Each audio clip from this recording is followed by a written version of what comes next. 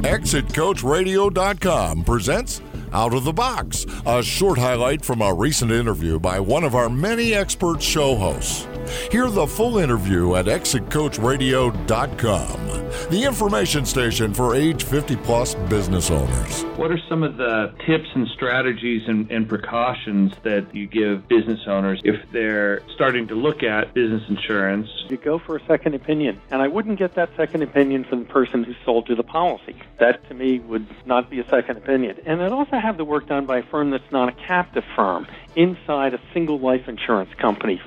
So captive agents are, shall we say, encouraged by their parent companies to keep coverage on the books. And I'd also ask the auditor what they're going to do for you if you have someone offer to do a policy audit. Make sure they're just not going to try to find you a replacing carrier under the disguise of a policy review.